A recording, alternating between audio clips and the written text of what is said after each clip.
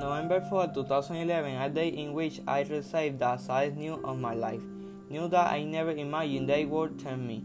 It's about the death of my dear great-grandmother. I was barely 7 years old, and my mind was not very clear of what was happening at that time.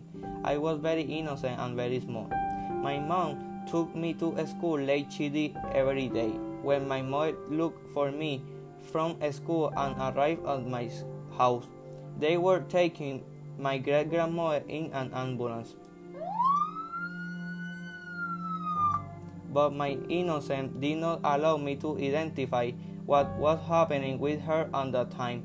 I only knew that she was being carried on a stretcher to the hospital. I remember sitting on my bruised swing behind my house while my mother was watching crowd. I sat down to cry and blame myself for what had happened to my great-grandmother. Then we went out, and when we go to the hospital, I want to go up to see her, but they would let me say I was a minor. Even in my innocence, my thought to hate without anyone from the hospital and without any girl saying me to go visit her.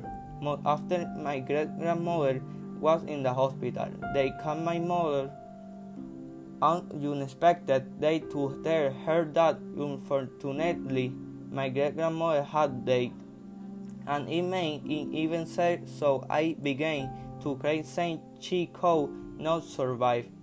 Anyway, I spent many days waiting to be told that my great-grandmother had been able to leave the hospital. For that reason, I always remember her and carry her in my heart everywhere.